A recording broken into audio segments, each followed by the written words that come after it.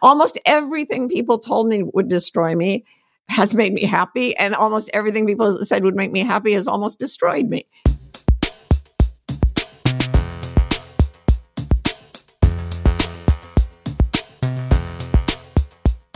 I am Holly Whitaker. And I'm Emily McDowell.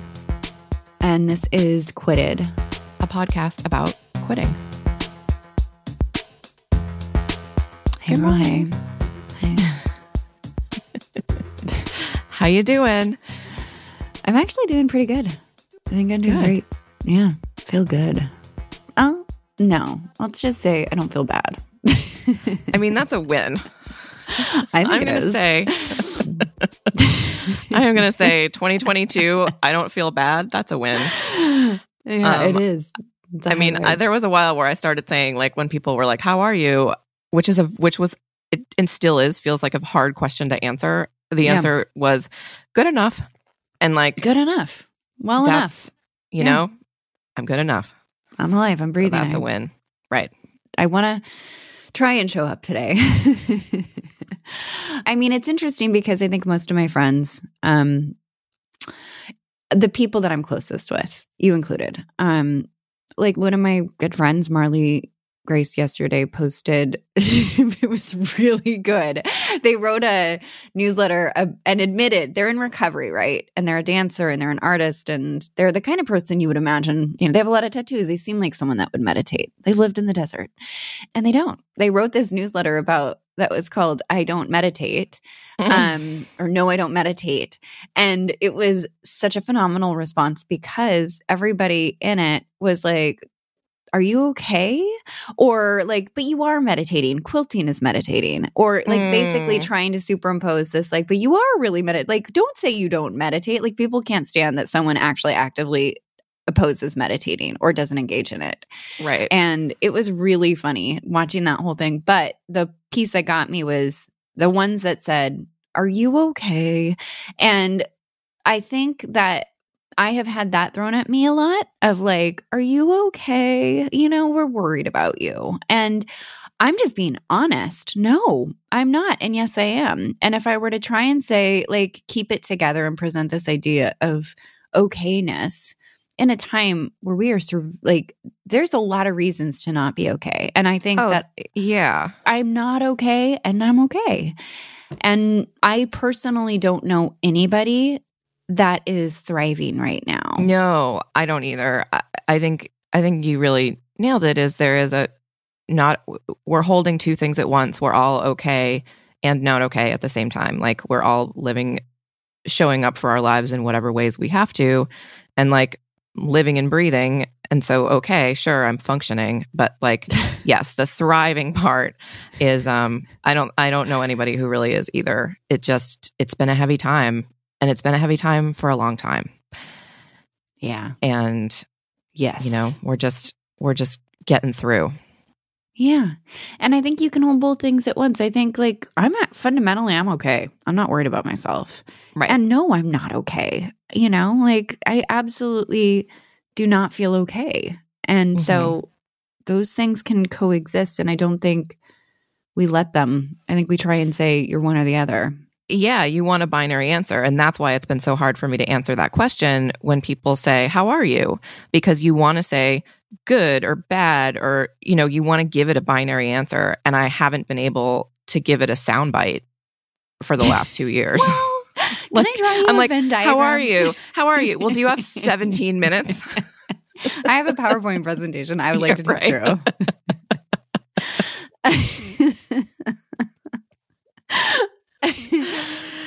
Oh man. Well, and you wrote a newsletter this week that was really great. Yesterday. Yeah. That was really great. That is related to this. Yeah. I think. To the what? To being okay and not okay? Well, and to being honest, right? To being okay, not okay, and to being honest and saying, "Hey, this thing isn't working for me, and I need to do it differently." And like, I mean, my life isn't. Right. This thing, meaning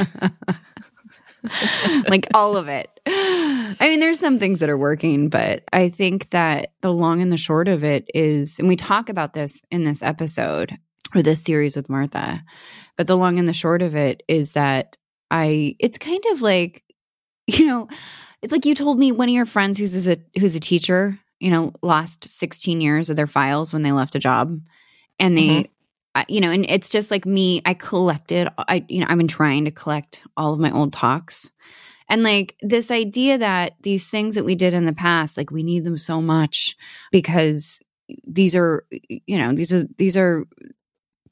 And this is because the foundation in the future we might, upon which we will build something else, right? Yeah. Like that's how I think of it is like, oh shit, I have to archive every Instagram post I've ever made because these breadcrumbs, without these, I will just be like floating in space with no idea who I am or what I'm doing. Yeah. It's not working trying to pull that life along with me or salvage its remains or like archive my 2000 Instagram posts in case I can't do something after this. And I think that that's just it, which is the crux of this talk with Martha is like, I'm sitting there and she said something like, this pie is making me sick, but I'm going to eat this pie harder. I'm going to eat it faster, and I'm going to eat more of it. Yeah. Like, please.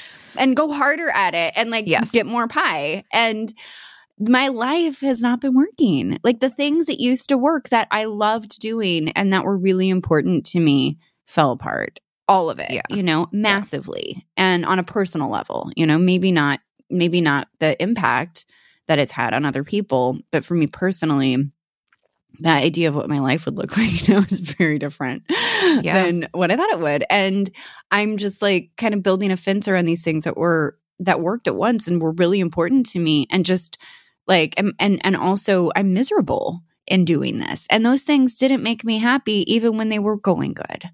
And so it's just like, what am I holding on to? So yes, I wrote a newsletter and I was just like, it was a fuck it newsletter. And it was just like, I need to change my life and I need to let go of things that I think that I have to be and do. And that like, I'm only good at like this, like, I want to let go of all of this so I can see what fills in this space. And I know I want to, like, I write all the time. Martha and us, we talk about like me writing for 50 minutes a day. I'm writing like for fucking 5 to 8 hours a day. I am a writer and that makes me happy and makes me feel good. And Instagram doesn't. And like creating a recovery empire doesn't. Yeah. And coaching, and so anyway. Well, and also this newsletter was about how trying to force yourself into a box of showing up with a long weekly essay for a newsletter wasn't working. Like about how in order to be a writer and in order to do what lights you up, you had to let go. You were going to let go of this idea of what the newsletter had to be. And to let go of the idea that, your writing was going to have to look this certain way and be this certain degree of like productive and like show the world your productivity. And that I think that hit a nerve for people because people were like, oh my God, like I think that there are, we're all sort of carrying around this degree of not okayness in us. And then I know that I personally see content being like just pumped out right and left by people who I really admire. And it makes me feel like, oh my God, what's wrong with me that I can't do this right now or that I'm not doing this or whatever. And so I think for you to say, I actually trying to show up with a long essay every week is doesn't feel good. And this doesn't work for me and it's really hard. And so I'm going to stop doing it. I think was probably really permission giving for people. One of my friends who's a writer I deeply admire and has multiple books published, wrote me and said, oh my God, I'm so relieved for this because I was like, how is she doing this?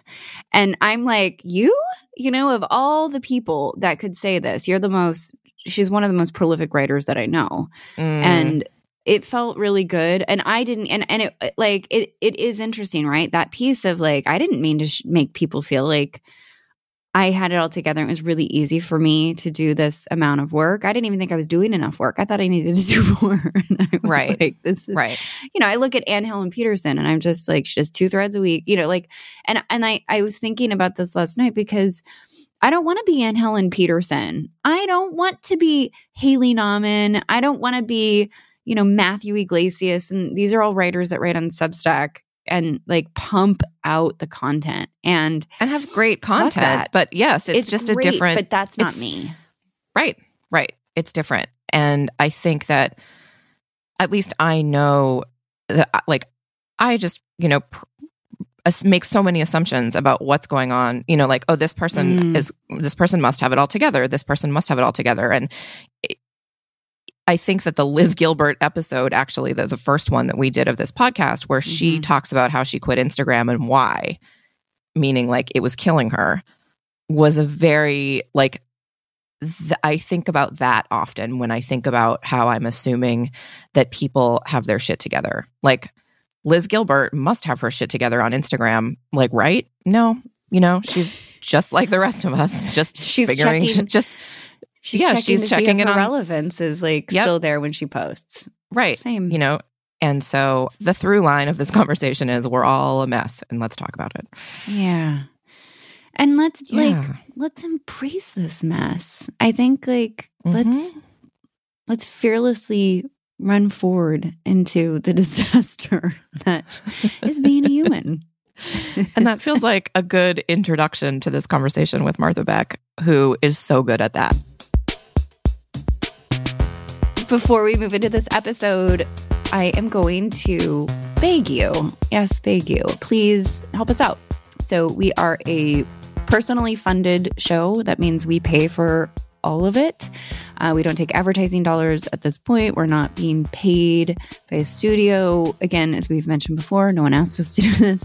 But if you do like this show, if it means something to you, we would love your help. And you can help us in a couple of different ways. One is by simply going to either Spotify or Apple or whatever podcast app you use to listen to us. Make sure that you're subscribed to us so that you're downloading it weekly.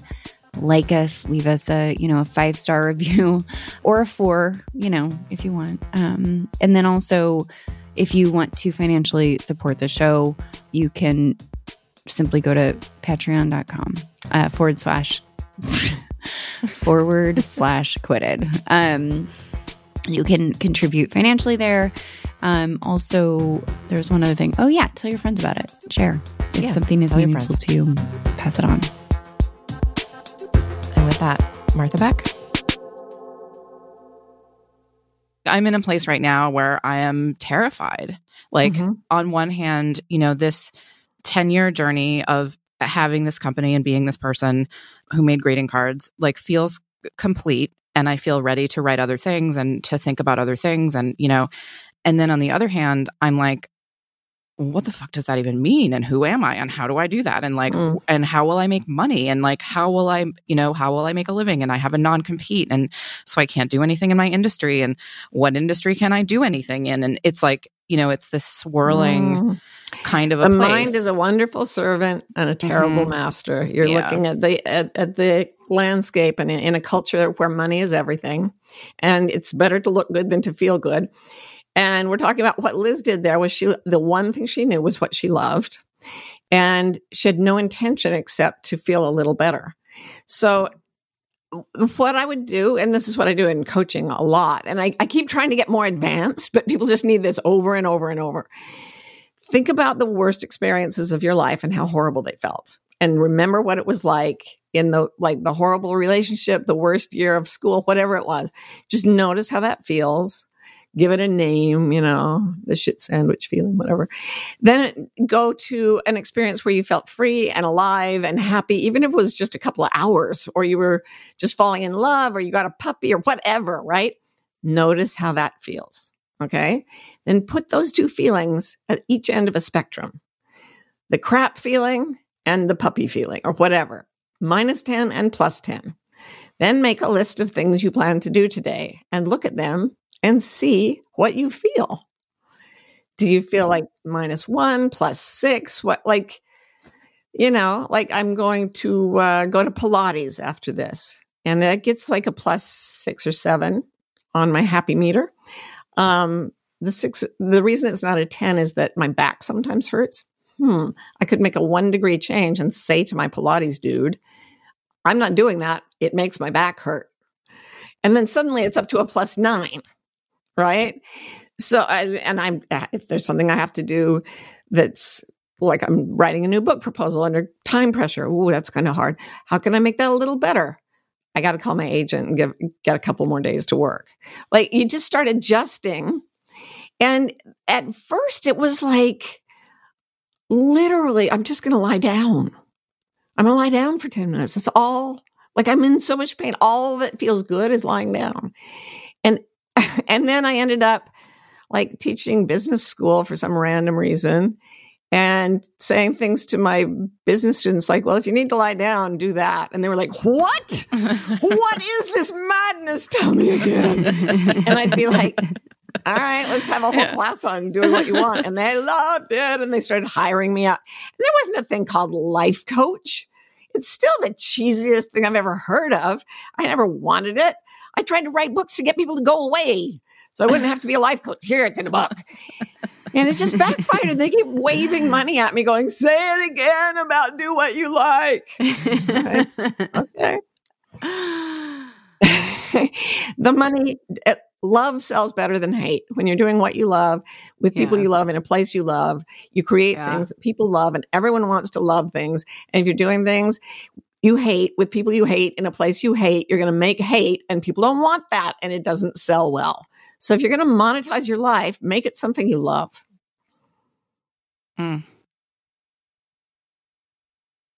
Okay. Point taken. Thank you. I feel I may have gone too far. Thank you. No, you haven't. You haven't. No. It's perfect. I mean, it's the simple that's not the easy, and that's real, But it is easy, right? Yeah, it is easy. No, it's not easy. easy. Well, it requires you to prioritize you, in a way that most of us are not used to doing. And it requires us to be willing to lose the shit sandwich, even if there are like elements of the shit sandwich that we really like, like that. I mean, you talk a lot about disrupting the social order, right? And like what happens when you start doing things that make you happy, that even if they're not necessarily hurting other people in your life, they threaten those people. Oh, yeah. I got death threats. I got lawsuit threats. I got threats against my children when I came out about sexual abuse in Mormonism. Yeah, that you're right. But you're still into the complexity of it. The thing you need is courage, plain and simple. And courage, the French word coeur is heart. When you're trying to calculate the odds and make it all work out and dodge the problems and keep the good stuff and everything, that's still up in the mind. And the mind is not as intelligent as the heart, quite frankly. The heart is sending more afferent nerves to the brain than vice versa. And it's when you drop into what you feel that you can make discerning choices about what to do. It's that simple.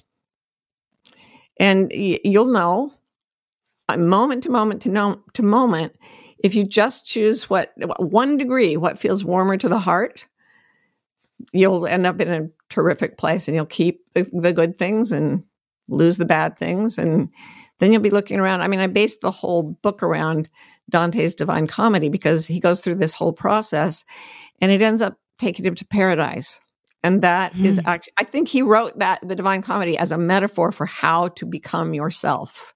And he goes through all the hellish things and all the hard things in purgatory.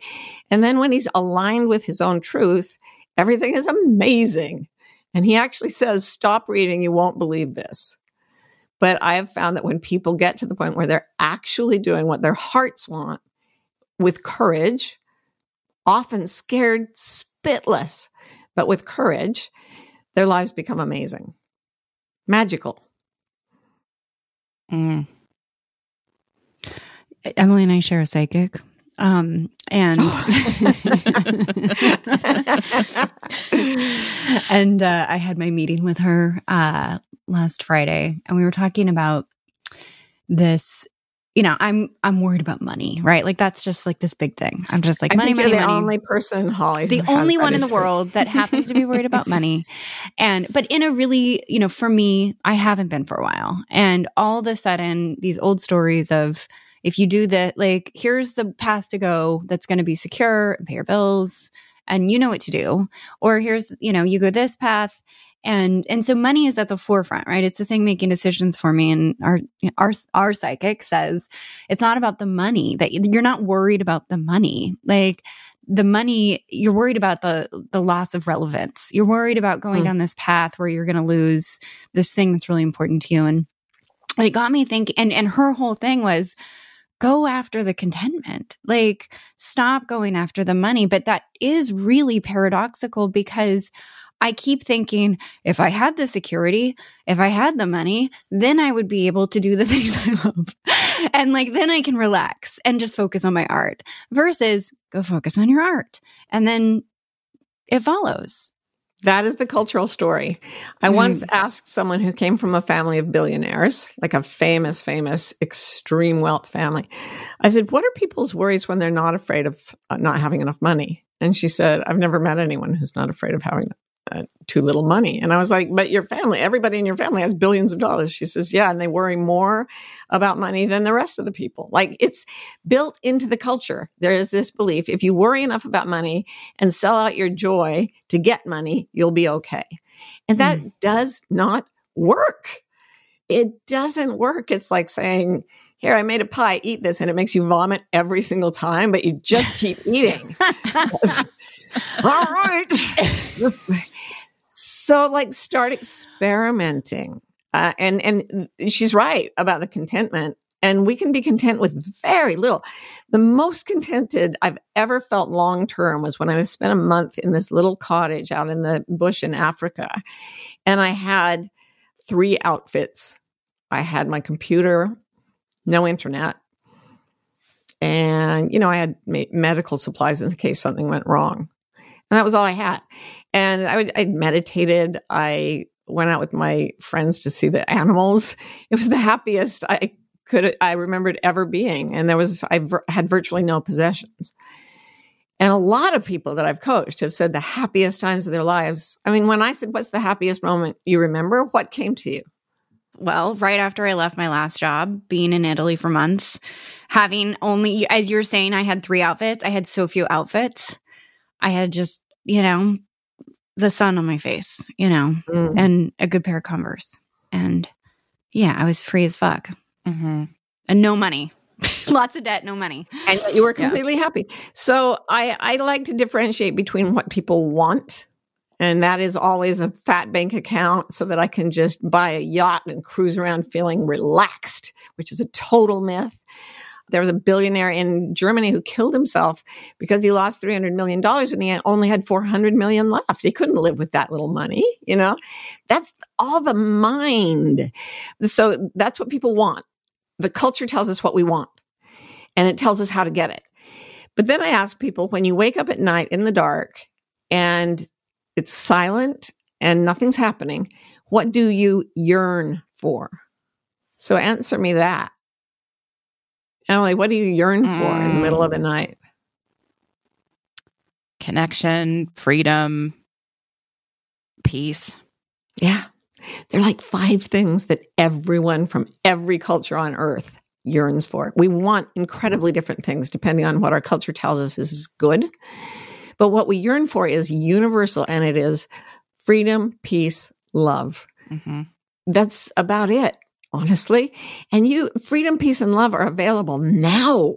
The first thing you can do is give yourself freedom, peace, and love. If Holly takes that 15 minutes to write, puts up a picture of California, she's going to feel freedom, peace, and love to the extent that she allows herself to for those 15 minutes. And that's the end goal, not the pile of money. You don't want to be like King Midas, or have you guys seen Breaking Bad? There's Walter White sitting on his huge, massive pile of money, completely unable to spend it and miserable and killing people over it.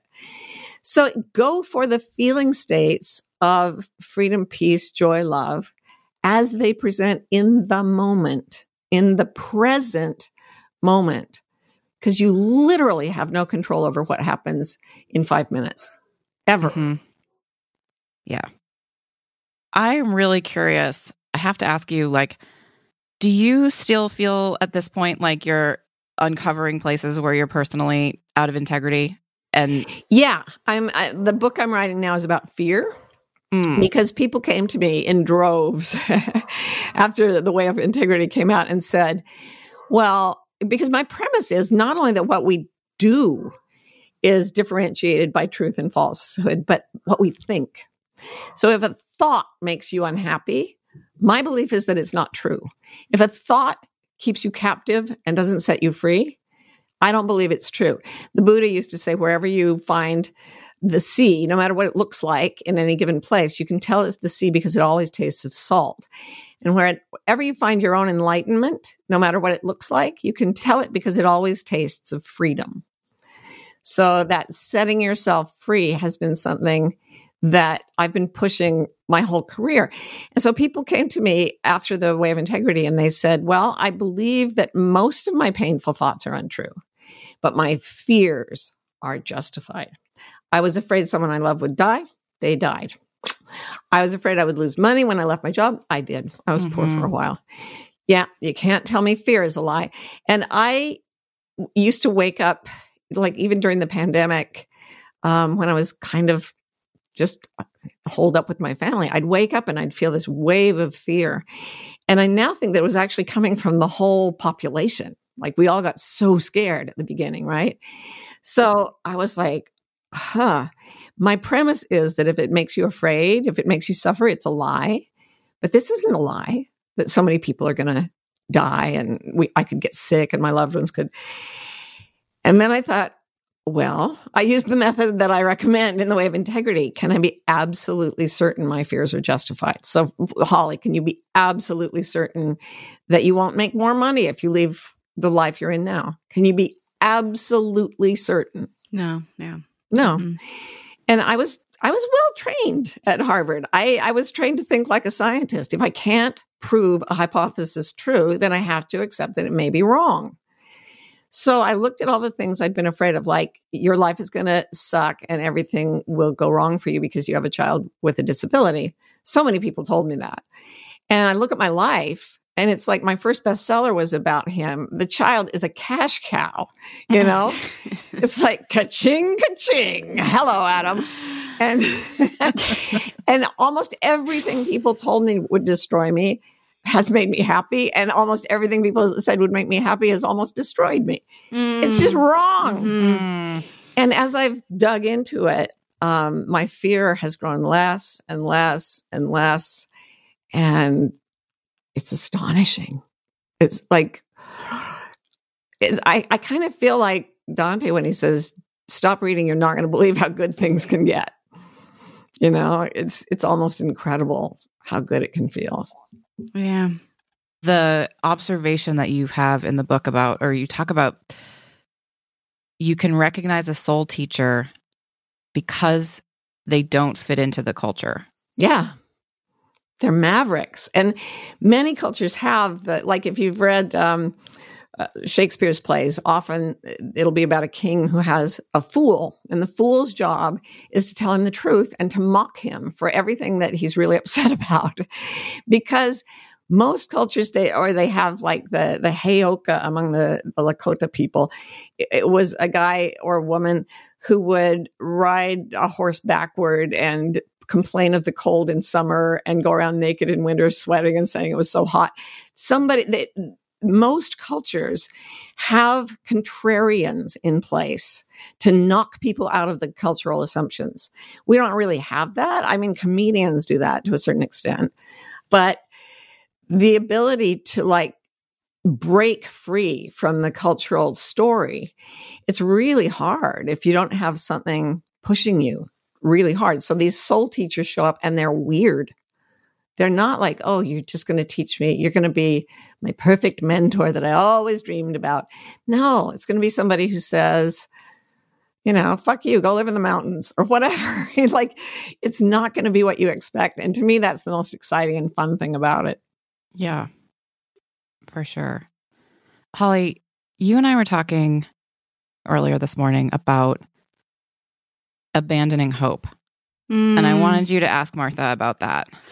Yeah, I think it's so, I mean, I love like the, what does it say? Enter here, ye who abandon hope. Abandon all hope, ye who enter here. Right. Yeah. Well, I think it's real interesting because I think I've heard about this, right? The concept of, trading hope for faith for years, right? Like Pema Chodron talks about this idea of, hope is this change state, like wishing for something to be different before we can be okay. And I think in this season of my life, I have become intimate with this idea of being with what is, right? And abandoning this hope for my situation to change before I change, right? And actually just maintaining my faith, my deep faith, in a benevolent universe and things working out for me and this, being what it is, but also abandoning this idea that I need it to be better for me to be okay. And I think that's what I get from it, right? Like the idea of like hope is this idea that we need the world to be different before we can start to actually be right with ourselves. Can you talk a bit about that, especially in regards to into the Divine Comedy, right? Yeah. Because hope is a desire for something and daring to believe that it may happen in the future. The problem is you can't control the future and you can't know it. So the flip side of hope is always fear. The moment you start to hope for something, you're afraid it won't happen or something will go wrong. So in the Tao Te Ching, my favorite Chinese book of philosophy, it says, whether you go up, hope is as hollow as fear. Whether you go up the ladder or down it, your footing is unstable. So the solution is to pull in your consciousness into the present moment. And this is why meditation is so central to all mystical traditions, but especially in Asia. Because the moment you start living in a future that you can't know or control, instead of the present moment, which is all you can ever be, then you are completely off the ground of your reality. So the truth, the integrity truth is always now. And the moment you start obsessing about something in the past, but even more, hoping and fearing for the future, you'll make yourself absolutely crazy. So like when I send out a book proposal or something and I'm like, oh, what's going to happen? It's impossible not to get a bit attached. right. I'm afraid that it won't be received well. I'm hoping it will be. And both of those things make me crazy. And I've found out that the solution is, for me, maybe for you too, make something. Make something right now. Make a card, only you're not allowed to, Emily. Never again. That's all over for you. Not until 2024. Make a pie, make a mess, make something, because then you'll have to be here and the hope and fear disappear when you're in the creative process. Yeah. And meditation is one way, but I've found creativity is even better for me. Like flow, right? I mean, it could get be into flow. A flow state. So whatever that is, however you can get there. And that is a state of almost doing something that is almost too hard for you. Something that I've heard fascination defined as attention without effort. So something that your attention goes to without effort, where you can try to do something that is almost too hard, because that brings your whole brain online, right? You can drive and eat and do a whole bunch of things in the car and multitask and still be afraid. But if you're trying to make a work of art that is better than anything you've ever made, or if you're trying to play a piece on the piano that's almost beyond your ability, you are present. And it's a really good trick. And then you have something you made afterwards. What I have found over the past year, right, it's just, well, I mean, and always, but really, really, it's been poignant this last year, is that how I react to everything that, like, just seeing my reaction to every single thing that happens and all the value I put on it. And like this morning, for instance, I got a text message I didn't want to get about a call I'm going to have later today that I don't want to have. And I start going immediately down the whole, like, oh my God, this is going to be this. And then I just, caught it and said, like, you don't know. Like you don't have to actually make every single thing that happens a tragedy or a potential, it could just be what happens. You could just move through life as if this is what happens. And designate 10 minutes now to plan and prepare as best you can for it. And then after the 10 minutes, go make something. And don't think about the meeting until you're in it again. And if you relax and you're in touch with what you're feeling, you'll think of good things to say, better than you would have otherwise. Yeah. Yeah, it's that fear, like I used to do this. This was like a very, very habitual, deep thing for me that I still do to a degree, but I'm aware of it now, where you try to sort of future-proof yourself by saying like, I'm going to worry so much about this now, or I'm going to be pre-disappointed. Like I'm going to assume that the worst is going to happen so that I can feel pre-disappointed, so that if that actually happens, then it won't be as bad. Like I won't hurt as much. Yeah. And then, the truth about that is that you actually end up just hurting yourself potentially twice, and you end up hurting yourself possibly once where you didn't need to hurt yourself at all.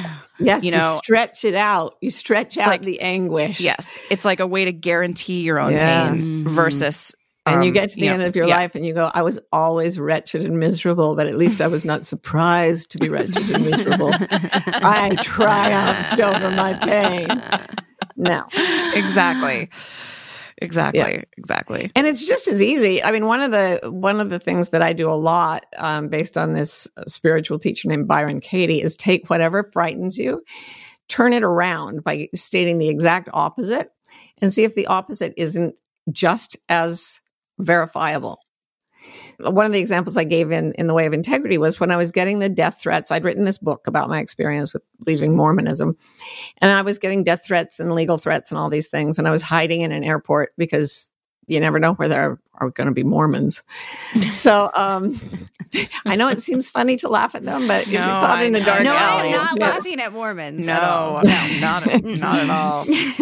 Anyway, so I was hiding in an airport, and I found this book by this teacher, Byron Katie, not knowing she's going to become one of my very, unusual looking spiritual teachers. And she's just amazing. She had this enlightenment experience, and she's just happy about everything all the time. And she has this very contrarian wisdom, and it's all about questioning your assumptions and then reversing them. So my biggest fear was something terrible is going to happen to me because I wrote that book. So I read Byron Katie's book, and I'm like, okay, what's the opposite of that? Can I be absolutely certain? I don't know. I mean, maybe I could dodge everything. And the opposite was, I'm going to happen to something terrible because I wrote that book. I mean, when I thought nothing terrible is going to happen to me, that one didn't land. Right. When I thought, I'm going to happen to something terrible because I wrote that book. Okay. All right. And suddenly I was in my courage. I'd found the truth. I'd found my way back to integrity. Mm-hmm. And it was like, come on, you motherfuckers. I'm here. If you kill me, that's fine. I got this book out. I win. I wasn't that arrogant. I was much more like, I wish everybody could be free and heal. But, and I do. But when I was like, okay, I get this. Yeah. So take the opposite and see if it drops you into the courage of your heart, and then move forward, always being here now. Yeah. I absolutely love that. And I think like the work and the reversals, I use that tool all the time. And it is so fascinating when you turn around what the obvious fear is. And then when it rethreads the entire story. I love it. And I love that. I love that story of like something terrible is going to happen to me, and I'm going to happen to something terrible. That's a really good reversal. And it's wonderful because the more frightening and horrible something is, a belief is, the more it is the very teacher that's trying to awaken us to the truth we need most, to the deepest of truths. So when I sit and I like, okay, well, is fear the deepest thing? People are going to die. Is that true? I don't know. Nobody knows what happens at death. I do know that I had a near-death experience, and it left me completely without a fear of death. Because if something that wonderful happens when we die, I'm thrilled to go that direction. It was amazing. So I don't know what happens when we die. So why not? What happens when we live? Let's try that one. What really happens when we live? Let's perseverate about that for a while instead of the other. And sure enough, the deep, deep, deep beliefs, when you reverse them, are the ones that set you the most free. Thank you. Martha, thank you so much for giving us this time. Just before we go, you have a podcast that people should know about. With you my and partner, Rowan. Yeah. Rowan Mangan. We have a podcast called Bewildered. And it's a pun because it stands for Be Wilder. So the whole idea is you take some place where the culture is trapping people, and we just go in and we knock things around and we try to break that part of the culture and then help people find what's wild for them, which is their nature, right? So it's all about restoring our true nature and reclaiming it from culture. So Bewildered, check it out. I love that. I love it. Yeah. I thank you so much. I DM'd you a long time ago and asked if you did coaching. This today felt like a session. So I thank you for that. And you're magic. And I think like this book, it was one of the most important books that I read in one of the hardest periods of my life. And everyone should read it. That's so kind of you, Holly. God bless you both jumping into this new life. Just whatever you're afraid of, this is going to be awful. Just think, what's the opposite? This is going to be wonderful. It's going to be great. It's going to be amazing. Thank you so much. Thank you both for everything you've done and for being here and letting me come talk to you. Yeah, I appreciate it deeply. You've been listening to Quitted, a podcast about quitting, hosted by Holly Whitaker and Emily McDowell. Our music is by Michael Blumenfeld. Our sound engineer is Adam Day. And our producer is Kathleen Kisich. Quitted is made possible by us and by our listeners. To support the show, join our patron community at patreon.com/quitted.